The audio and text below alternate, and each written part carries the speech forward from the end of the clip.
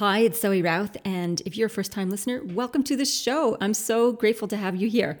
And if you're a return listener, thanks for tuning in again. I'm so grateful to everyone to let me share the space between their ears, for a little while anyway, in a non-creepy, not kind of weird way.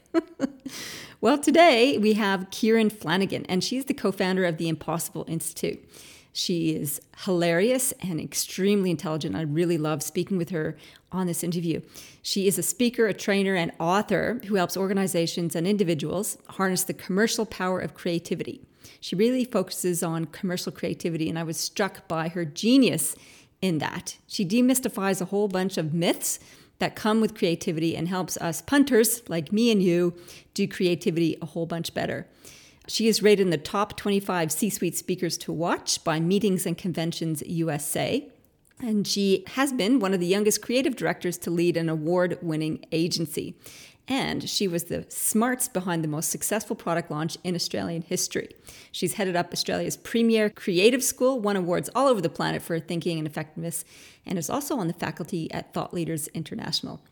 So she's awesome, and I hope you'll enjoy this interview as much as I did. Let's do it. Welcome, Kieran. I'm so excited to have you here and to talk about all the wonderful work that you do. And I wanted to ask you, first of all, how did you get started co-founding the Impossible Institute with Dan Gregory? Well, I guess the co-founding the Impossible Institute was reasonably natural, as it wasn't our first business together. Dan and I had an advertising agency early in our careers, and I actually met Dan in creativity school, you could call it, and we worked for another guy who was starting an advertising agency, and we became co-owners of that business as we built it alongside him. So I think founding the Impossible Institute was a fairly natural progression from having people, I guess, pay us to solve the problems to teaching other people how to solve the problems. We decided that we could potentially help more if we taught people the process rather than being, ta-da, we have the answer and aren't we special? Well, that's a big distinction, right? So teaching people how to be creative. And I know, because I've heard you speak and I suffer this from myself, is like, I think of creative people as they're like gifted with this magical genius that allows them to spew forth these amazing ideas. And it's a little bit intimidating for those of us who consider ourselves non-creative. But I know you think that's a myth. So tell me a little bit about how you teach people to be creative.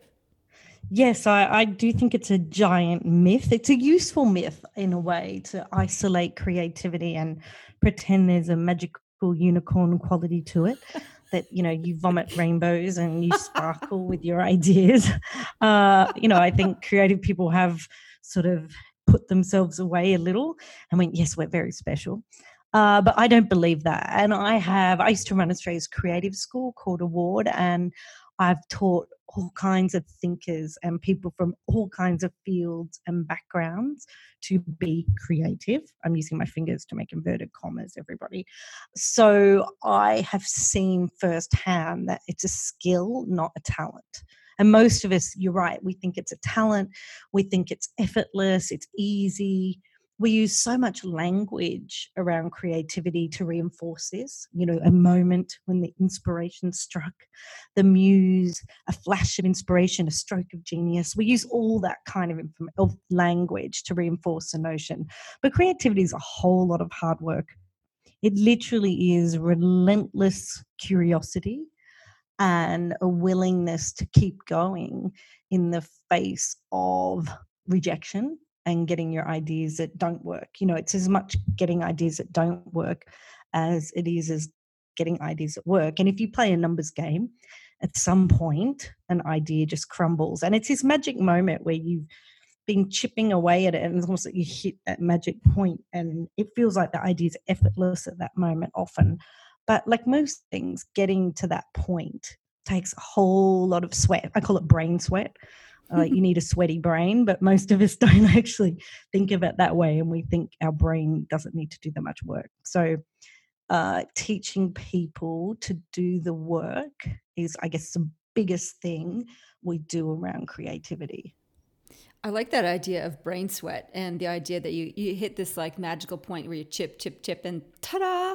Is there like some sort of numerical guideline to that, or does it differ from project to project? It does differ, but I joke, and in my experience, most people fall in love with their second or third idea.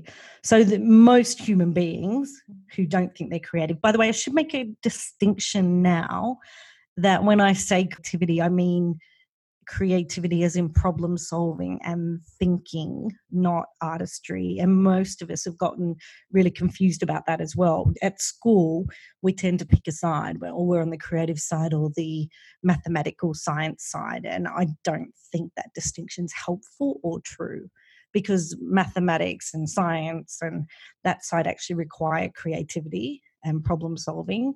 And artistry can or may not be creative. It can go either way. And your ability to draw is not your ability to think. And you can be hopeless at art and super creative. So I think that's hugely important distinction for people to hold in their mind while we're talking creativity. But creativity is, so most people fall in love with their second or third ideas. So they do one idea, it's not very good. They do another idea, it's so much better that it looks very attractive. They often do a third to be diligent, and it's not very good again. So the second one is the one they go for. Sometimes they extend it out to 5. So they do 1, and number 2 and number 3 look pretty good, and 4 and 5 are bad. So they go back to that middle ground. Whereas we do hundreds of ideas, thousands of ideas. Oh my God. You just wear away obvious. You wear away reasons that won't work. And your brain's an amazing machine in a way. It's almost the more parameters you put in place, the more you back it into a corner, it's suddenly you're able to solve your way out of it. And that only happens usually with volume. You back your way into a corner by just pushing and pushing, pushing, and then all of a sudden you get the breakthrough idea. Yeah. Or Wow. sometimes, we always look for answers, not the answer. I like to have multiple options on the table that work really powerfully. And then it becomes a choice, not there's only one. And again, school tends to teach us to seek out the answer. We get this there's the right answer and the wrong answer versus how many answers can you come up with? And then we can start to evaluate them based on what we want and what we're looking for and the outcomes we want. That's amazing. So I'm thinking about your latest book, Forever Skills, and thinking about this process. How many book titles and straplines did you put together to come up with Forever Skills? Many. We knew the problem we wanted to solve, which was this constant panic and sense of overwhelm that was happening around the change conversation. And we knew we wanted to solve that problem, or to make a dent in that problem, for people to give them another anchor and perspective to say, hang on a second, let's take a breath and let's get, a little bit of perspective around this issue. So we knew the problem we wanted to solve, but we did lots of iterations. Is it transferable skills? Is it forever skills? Is it forever thinking? Is it the change matrix? Is it the 3 spheres of change? There's so many options that you can do. And, they're just the ones off the top of my head. But at some point you go, yeah, we think it's going to be that one. And you just work out the problem you want to solve. You go, will it, is it memorable? Is it unique? Is it interesting? Does it pique your attention? Does it explain something that we haven't had language for before? But is it familiar enough language that people can take a guess as to what it means? Because again, with thinking, you don't want it to be so abstract that no one gets it. We always say, make it new enough. How do you anchor a new idea into familiarity? Because the brain does better with that. Yeah, that's good. So that's good that you had, it wasn't just about creating all these different options. You also had criteria to evaluate the options. Yes, as well. And you always need to. Judgment is a massive part of creativity, and creative judgment becomes something you develop as well. And I guess when you have a role as running an agency or being the creative director, as I spent a lot of my career as, you really have to work on that judgment skill, and you have to balance multiple reasons why an idea is right based on criteria. And a lot of people, you know, which is the best idea? You might have multiple good ideas on the table from multiple teams, but what solves the problem in the ways we need it solved becomes hugely important. You know, we used to run something called Masterclass, and we used to take the best students out of creative school and run them through a survival intense thing where people got thrown out every week. Really? Like you took them out into the bush to do stuff, or you just they got a creative brief every week and they'd bring their work in, and then the people that just weren't as good got thrown out. You're like, thank you, it's time to go. I know. I came through that system myself, so it just is what we always did. But we used to teach people in masterclass to listen for the R's. There was this moment when I remember this amazing young guy. He owns an agency in New York now. He's probably not so young anymore. Time ticks by for all of us. But anyway, his name was Scott. And we remember telling them to listen for the wisdom of the group, because we're saying your judgment's better than your ability to self-judge. And your self-judgment, for most of you, will come with time, but initially it's terrible. So we used to say, you can listen for the moment where the room will go, and nod. Anyway, I'll never forget, he really had to work very hard. It wasn't natural for him, but he was just relentless about his work. And he stood up one day with this fantastic idea, and he held it up, he explained it, and the room went, and nods. And he looked at us, he said, I'm going to sit down now. I'm not going to show you anything else. This is this wonderful moment where he saw it and heard it. And yeah, he had nothing to prove from that point on. It was really a great moment where you go, I know when it ticks all the boxes I needed it to. And that's great. I wonder how many iterations he had to go through before he got to that. Yeah, many. He tells the story about how many times he even applied to get into creative school. Oh my God. It wasn't natural for him. He would say he worked his butt off to be the creative leader he is. Yeah, that's amazing. And I think that's a really useful frame for people to know, is that to do something good, you're not just brushed with the genius wand. No. With the unicorn sprinkle dust. So sparkly. You have to actually work for that sparkle. And it reminds me a little bit of listening to James Clear when he talked about, he has a very methodical way of doing everything. But he had like a whole spreadsheet with 8 pages worth of different subtitles or different titles for his book. And I thought, oh my goodness, you probably liked that little anecdote that he came up with. I do. Well, it's exactly what we teach. You know, it's not accidental. And people think ideas are accidental. And they seldom are. And, you know, particularly ideas on repeat. Like most people can maybe have a good idea in their lifetime. But to do it on demand, to do it repeatedly, and, you know, when other people demand it of you, it means it has to become a skill.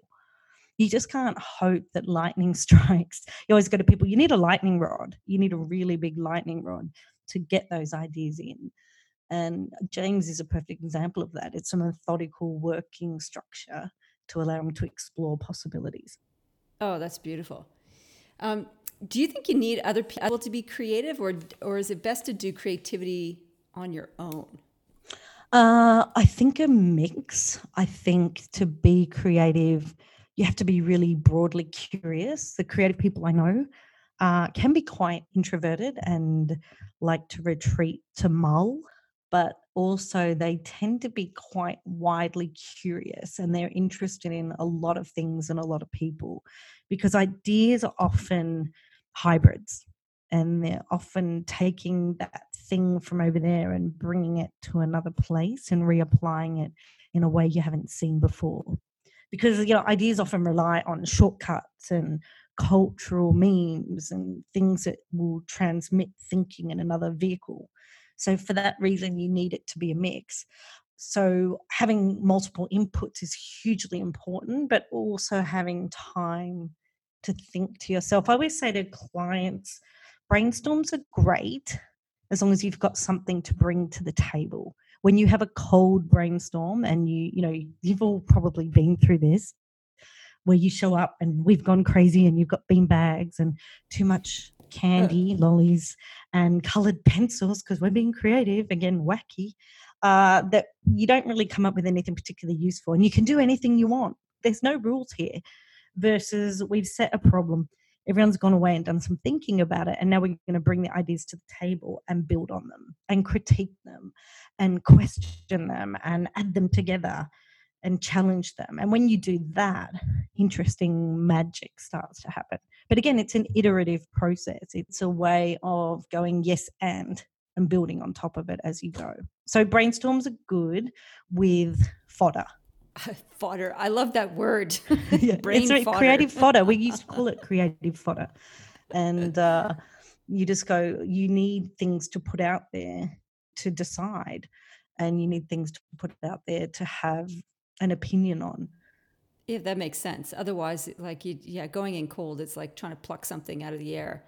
Yeah, and hope, and it's a wish and a hope that for some reason, and not having a problem to solve is one of the biggest problems. It's incredibly difficult to come up with an idea. Well, an idea for what? The problem is most people think they're not creative because they can't think of anything. They can't think what they want to have for dinner. What do you want for dinner? People, I don't know. I don't know what I want for dinner. What do I want for dinner? So we can't even tell ourselves that most of the time. What do you want for Christmas? I don't know. What do you want for Christmas? So these are the questions that you go, well, we can't even solve that. But the more we give people very specific problems to solve, it's much easier to say, for example, how do you get people to use the stairs, not the escalator, than it is to go, just come up with an idea. So already your brains and everyone's brain that would be listening would go, well, how would we get people to take stairs, not escalators? How would we get people to not sit at their desks all day? The more creative people see problems and they seek them out. They're curious about problems, I think.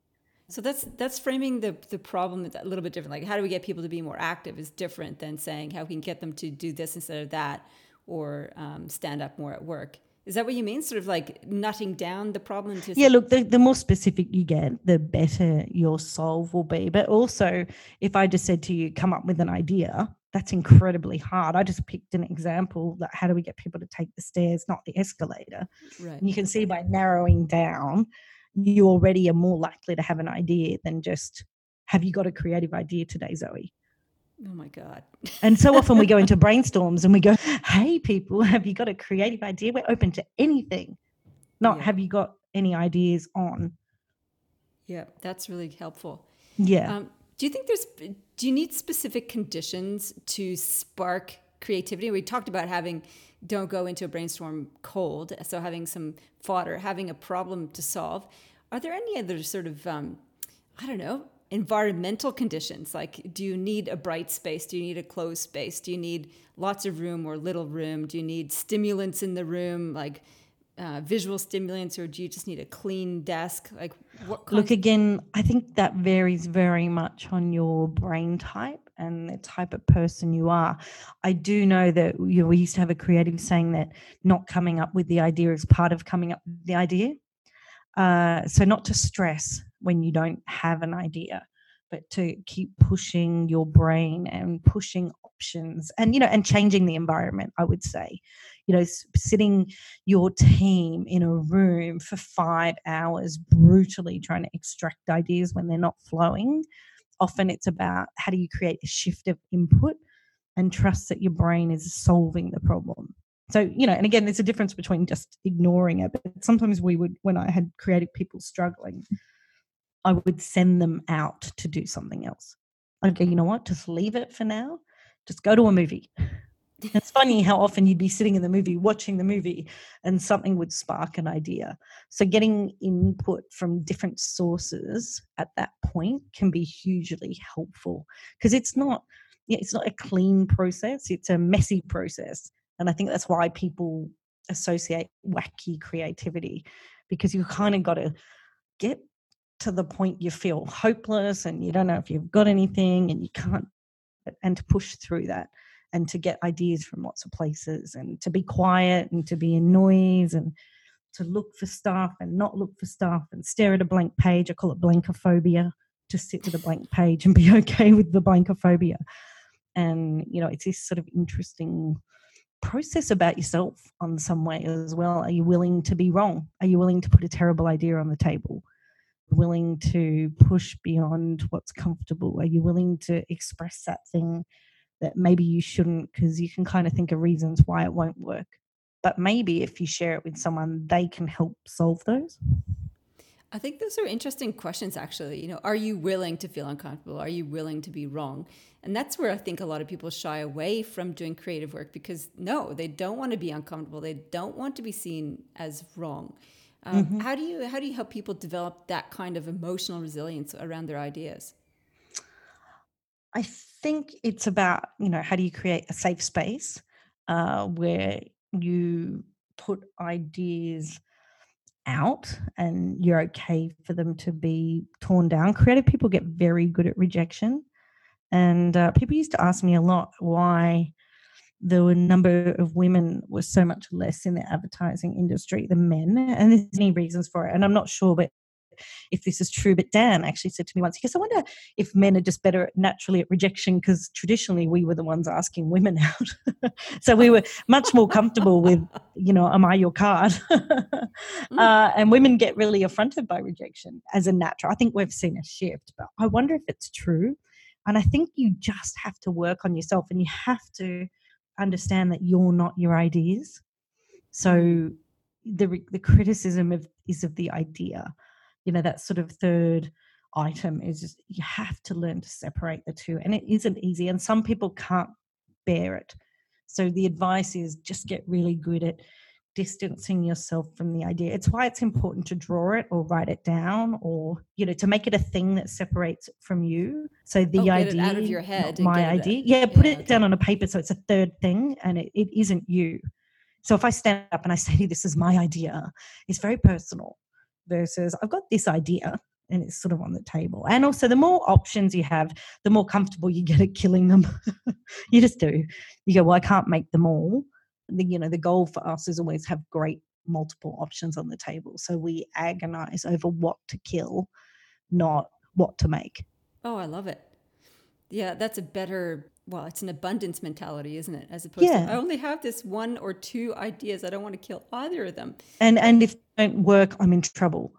Versus, wow, we've got lots of things that could be wonderful. And, you look in, so the advertising awards, for example, you used to teach young creative people, I go, go and look at how many great bits of work have been done for washing powder, for example, to tell us that it gets our clothes clean or makes our whites whiter. There's so many wonderful ways to solve that problem of, it's a communication one in that bucket. But, they still keep coming up with beautiful ideas, and it's as old as products themselves. So there's no shortage of good ideas. It's that willingness to trust that there's still another way to solve it. Oh, that's really helpful. You just think about it. It's like, people have been trying to sell soap for a long time. Yeah. And they keep coming up with different stories and images around and words around it. So, I mean, Hollywood, look how many, Hollywood's been selling us the same stories, throughout history and books and things. And there's still really interesting ways to wrap up those stories. You know what? I'm a bit over like Spider-Man, though. Do we really need 3 different versions of Spider-Man? Come on. That's very confusing. I know. I'm like, I can't remember who's this. And at what point is it not creativity? So, at what point is it rehash and repetition versus creating something new? And I think that becomes a question for us all to wonder about. And people do get sick of the same. So as we always say, make it new enough. So what's the new bit? And I think that's what you're resisting, is there's nothing new enough in it that you go, just feels the same. I've just given another 2 hours of my life the same. Yeah. Whereas I think, like, for example, when you're looking at big movies like that, the James Bond series with the latest James Bond, they just made him different enough, like new enough. Yeah. Like he was a totally different iteration. He was a bit rough around the edges, a bit brutal compared to the Mr. Suave, swanky, and misogynistic / sexist kind of version, which was playful for its time. Yes. You wrote an article recently, which I thought was fantastic, about fixed growth and creative mindsets. And I thought that was a lovely set of distinctions about how the creative mindset is one step further. I think you called it level 11 on growth mindset. Can you talk us through what you mean by that? By a level 11?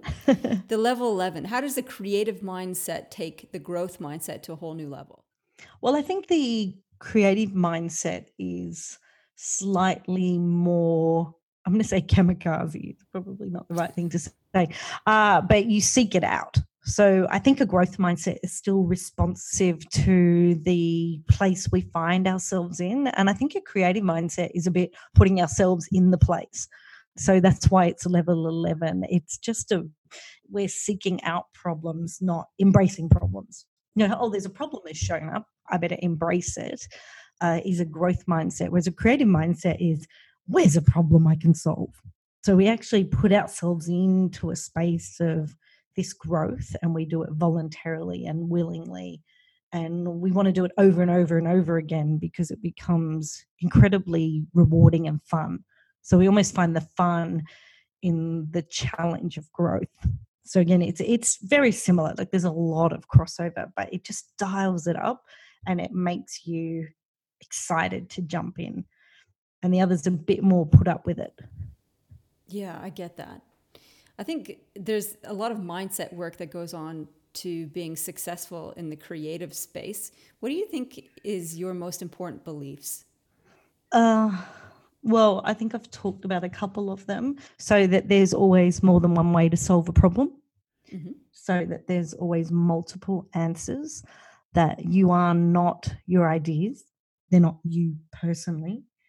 That you shouldn't be so arrogant to presume that you can change the world. I think it's been an important belief that you think the world needs changing, that you get all righteous, that that you hold a service mindset. Is this useful?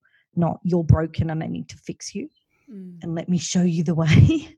I think that becomes really important for creative people, that they don't lose touch with why they want to fix things and solve things. That it becomes that you're still in service, and often create young creative people that you bring into the industry with this naive notion that they're going to be cooler and more elite and a bit more special.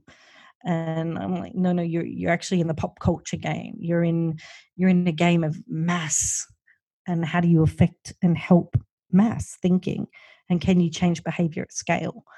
And look, again, if we delve into artistry, sometimes its ability is to challenge smaller pockets and sometimes big pockets.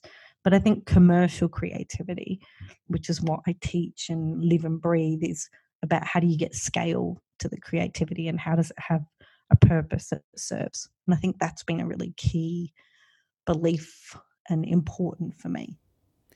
That's really fascinating work. So how do you actually cause behavioral change at scale?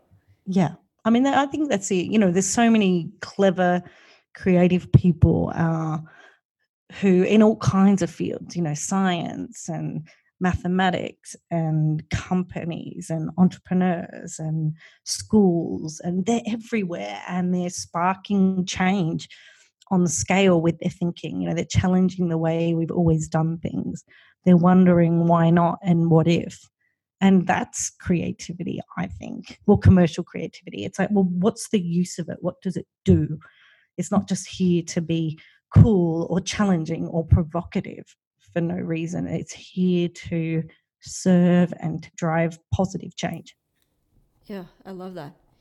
So as a very curious person, speaking of, I'm curious too, but I think you're more curious. What are you most curious about people? Look, my favorite thing, I have a tool that I sometimes teach, which I call the behavior gap. And I'm most curious about the gap between what people say they do and what they actually do. I think great products sit in that gap and they go, people want this, but they do this, and we can help them get closer to where they want to be. I think that's a perennial problem, isn't it? Like that's where all bad habits sit. That's where all lost hopes and dreams sit. That's where all these aspirational desires sit and are yet not fulfilled. So I love that. I love that as a purpose for commercial creativity, So how do you can get people to bridge that chasm and to get to where they want to go? That's beautiful.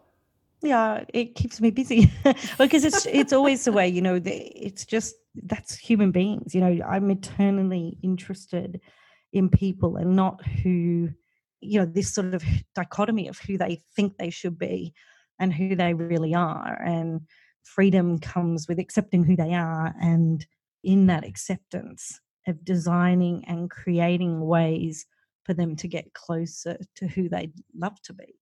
And I think that for me is the best work, when someone gets out of their own way and is able to create a new possibility. That's the ultimate creativity, right? Is how do you create a new possibility for yourself? So they worry less about the gap and they worry about, ways they can. So if you can create new systems for yourself, if you can create a new belief for yourself, if you can create a new frame for yourself, when you get to help people do that stuff, it's transformative.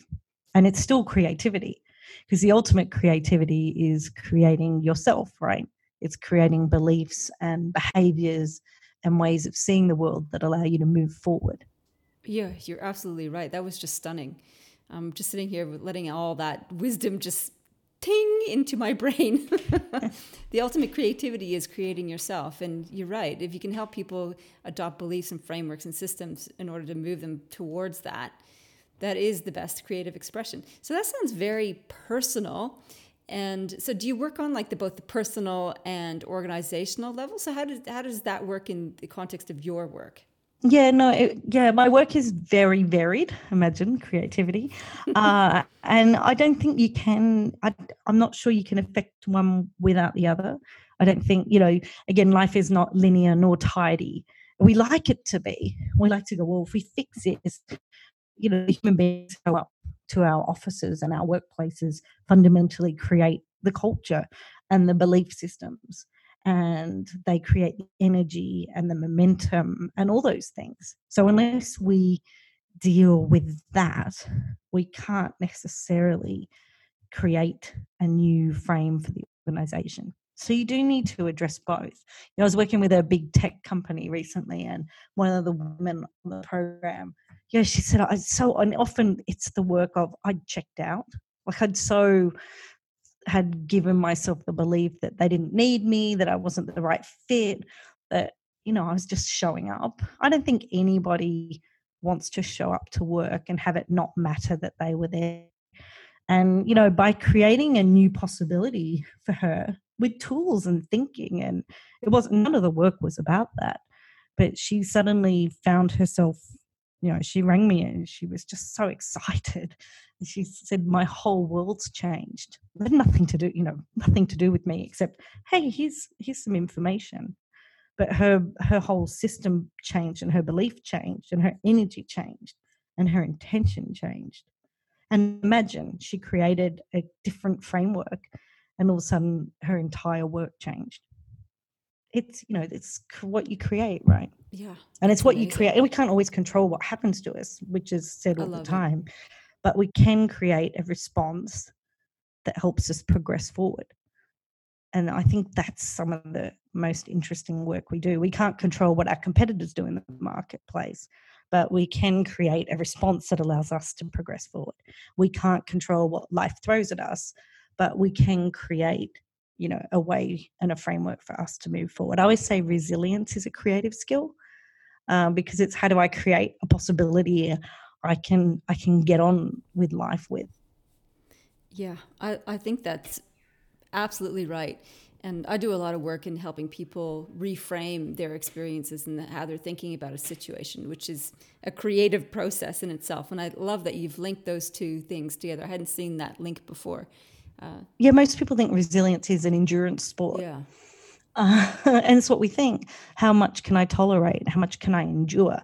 How much can I survive? Versus how do I create a belief and a framework and a possibility that allows me to step forward? And they might be tiny, itty bitty steps, but it allows me to keep momentum forward, not get stuck in the past. I think that's the ultimate beautiful creative skill. It is. That's awesome. So one last final question. You've published a few books. You've always doing something new. What are you creating next? Well, it's an excellent question. A couple of TV show ideas. Really? You're going to have in your the own TV show? Yeah. Oh, I don't know. That it's just, again, creative people are always creating crazy ideas and things that could happen. So there's a couple of thoughts around that are getting looked at and developed. And I'm just considering what the next book will be, actually. And I think it will be a book that goes much more into the heart of commercial creativity and looks into that bucket. So just in the process of that. And a couple of new keynotes as well, actually. So just working away, it's eternal. And, the fun thing is that it doesn't stop and you keep playing, and it is play and joy. But I think the world is starting to realize as AI increases that their creativity needs go up. So I think it's a really exciting time as well to work in the space. And so many businesses and companies are ready to go, well, it's not just the formulaic thinking, and it's not just the being good at systems, and it's not just being efficiency experts coming in. Maybe it's actually about what we can create that will define future success. So I think that's a really great time for all of us really in business to sort of be around, and good for me because that's what I can help with. Oh, that's great. I'm so looking forward to what comes next and to reading your work. You're so eloquent and so smart and insightful. It's just been a pleasure talking with you today. So thank you so much, Kieran. Oh, thank you so much for having me, Zoe. It is always a joy to get to the privilege of to talk about what you love to do. I think Kieran Flanagan has got to be one of the most intelligent people I've ever met.